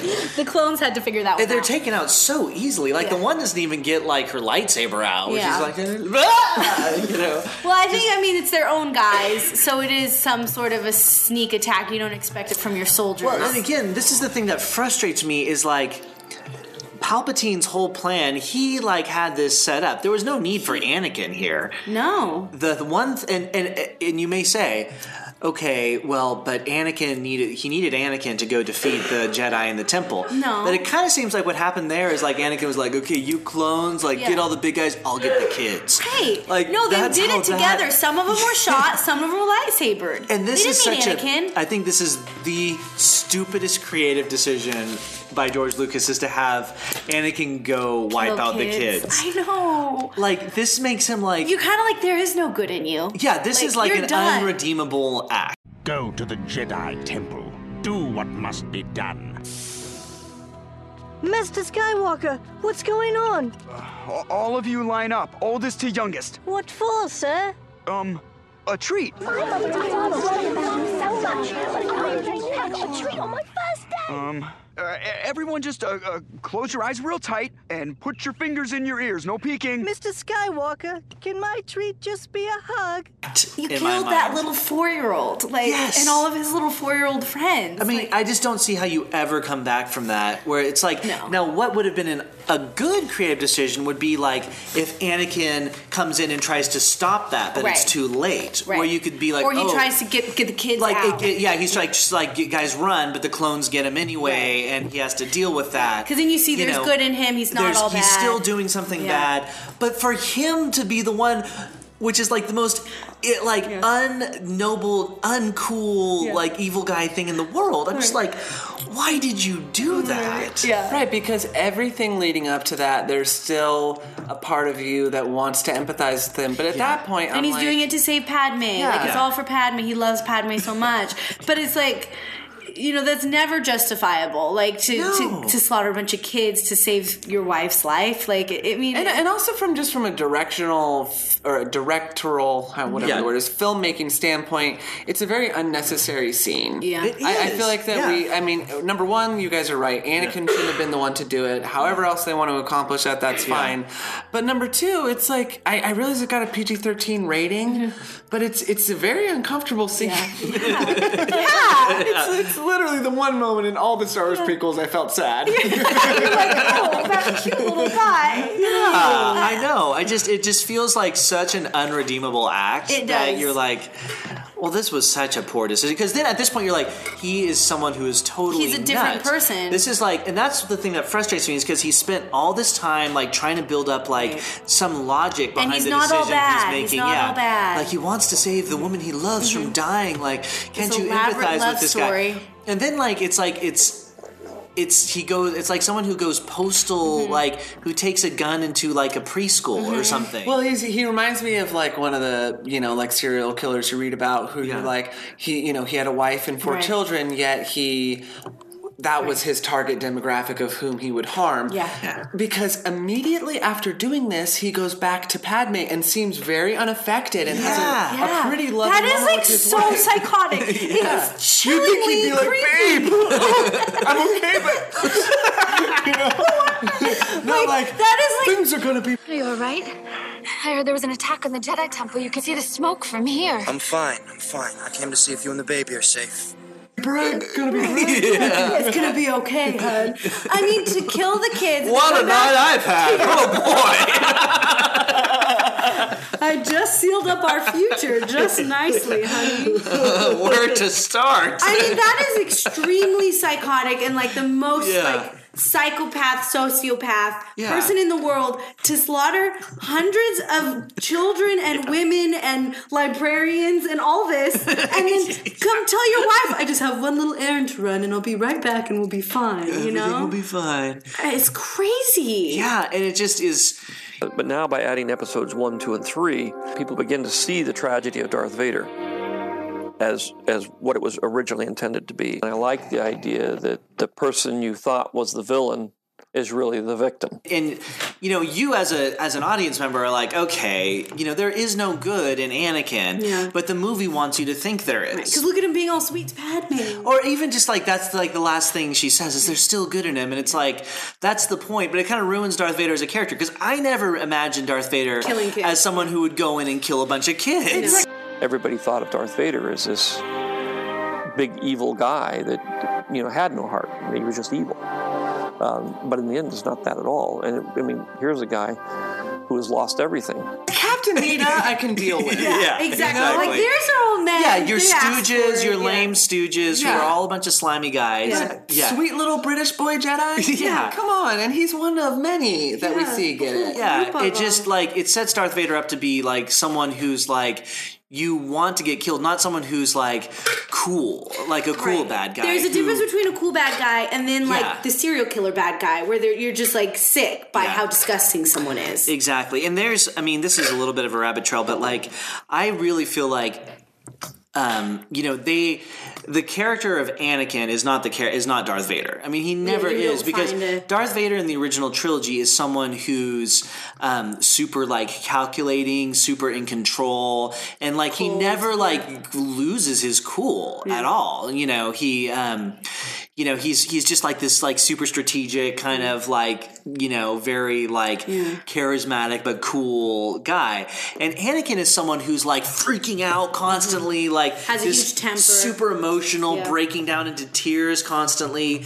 Not anything like the character, not like bad in the way like that you would ever think of Darth Vader. You would expect Darth Vader to be like a very like cool, calculating Jedi, not exactly. That's where I'd be like, I think were I to fix the character of Anakin, it would be a completely different kind of guy who was someone who, was that like very hard to read, very, Yeah, and I don't think we should have ever seen him as a kid. Oh, gosh. Like, that is... No.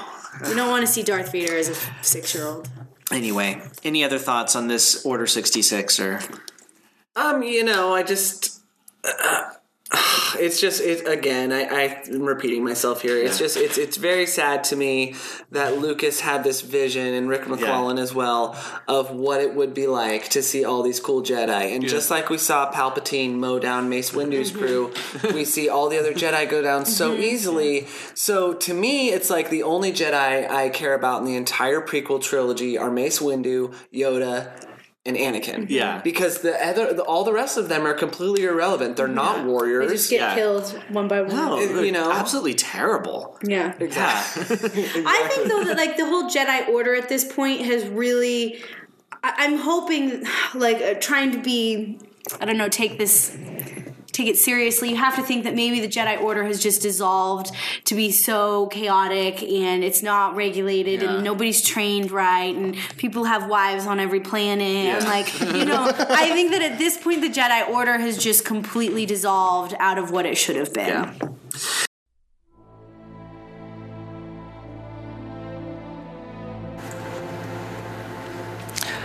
As we come to the end of Act 2 of Revenge of the Sith, the story has taken a major misstep and is starting to collapse from some terrible creative choices.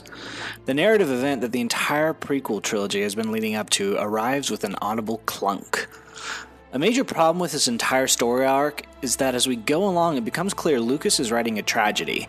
This is a story genre that doesn't fit very well with the space opera stylings that we've come to expect from Star Wars, but in the right hands, with the deft director's touch and careful plotting, it could actually elevate the entire series into something grand and romantic, much like The Empire Strikes Back did in the original trilogy. But the challenge with Revenge of the Sith is that there's no great director here, and the plot is confusing and nonsensical. Instead of a tragic hero driving himself to destruction, we have a monster in Palpatine manipulating a dim-witted psychopath in Anakin. Instead of creating a memorable tragic hero in Anakin, Lucas has presented us with a lunatic who belongs in an episode of a true crime podcast. Anakin is manipulated into making a terrible decision with the stakes of Padme dying, but this is presented so lazily that once the turn to the dark side is accomplished, all the major characters kind of forget about it. The only character with real agency who isn't a total pawn is Palpatine, and his scenes are all the best, even though Ian McDiarmid hams it up to an embarrassing level.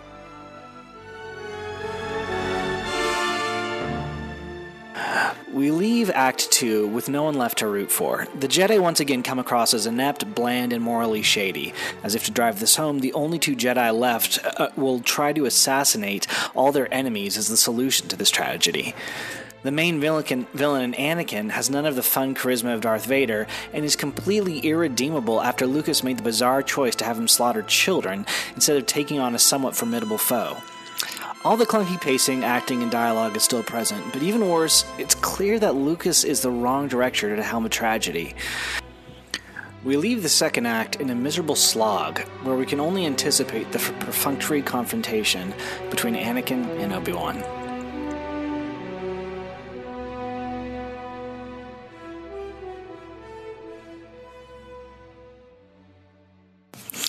Okay, we are almost done with our analysis of Star Wars Revenge of the Sith. We will have the next episode out before The Last Jedi is released. Hope you're enjoying this, and thanks again to Roz and Zach for their input and recording this. We'll be back soon. Trained into the boards and I had to change them, but we all got a chicken duck woman thing waiting for us. Every day I worry all day. What's waiting in the bushes of love? 'Cause something's waiting in the bushes for us. Something's waiting in the bushes of love. Yeah, every day I worry all day about what's waiting in the bushes of love. Something's waiting.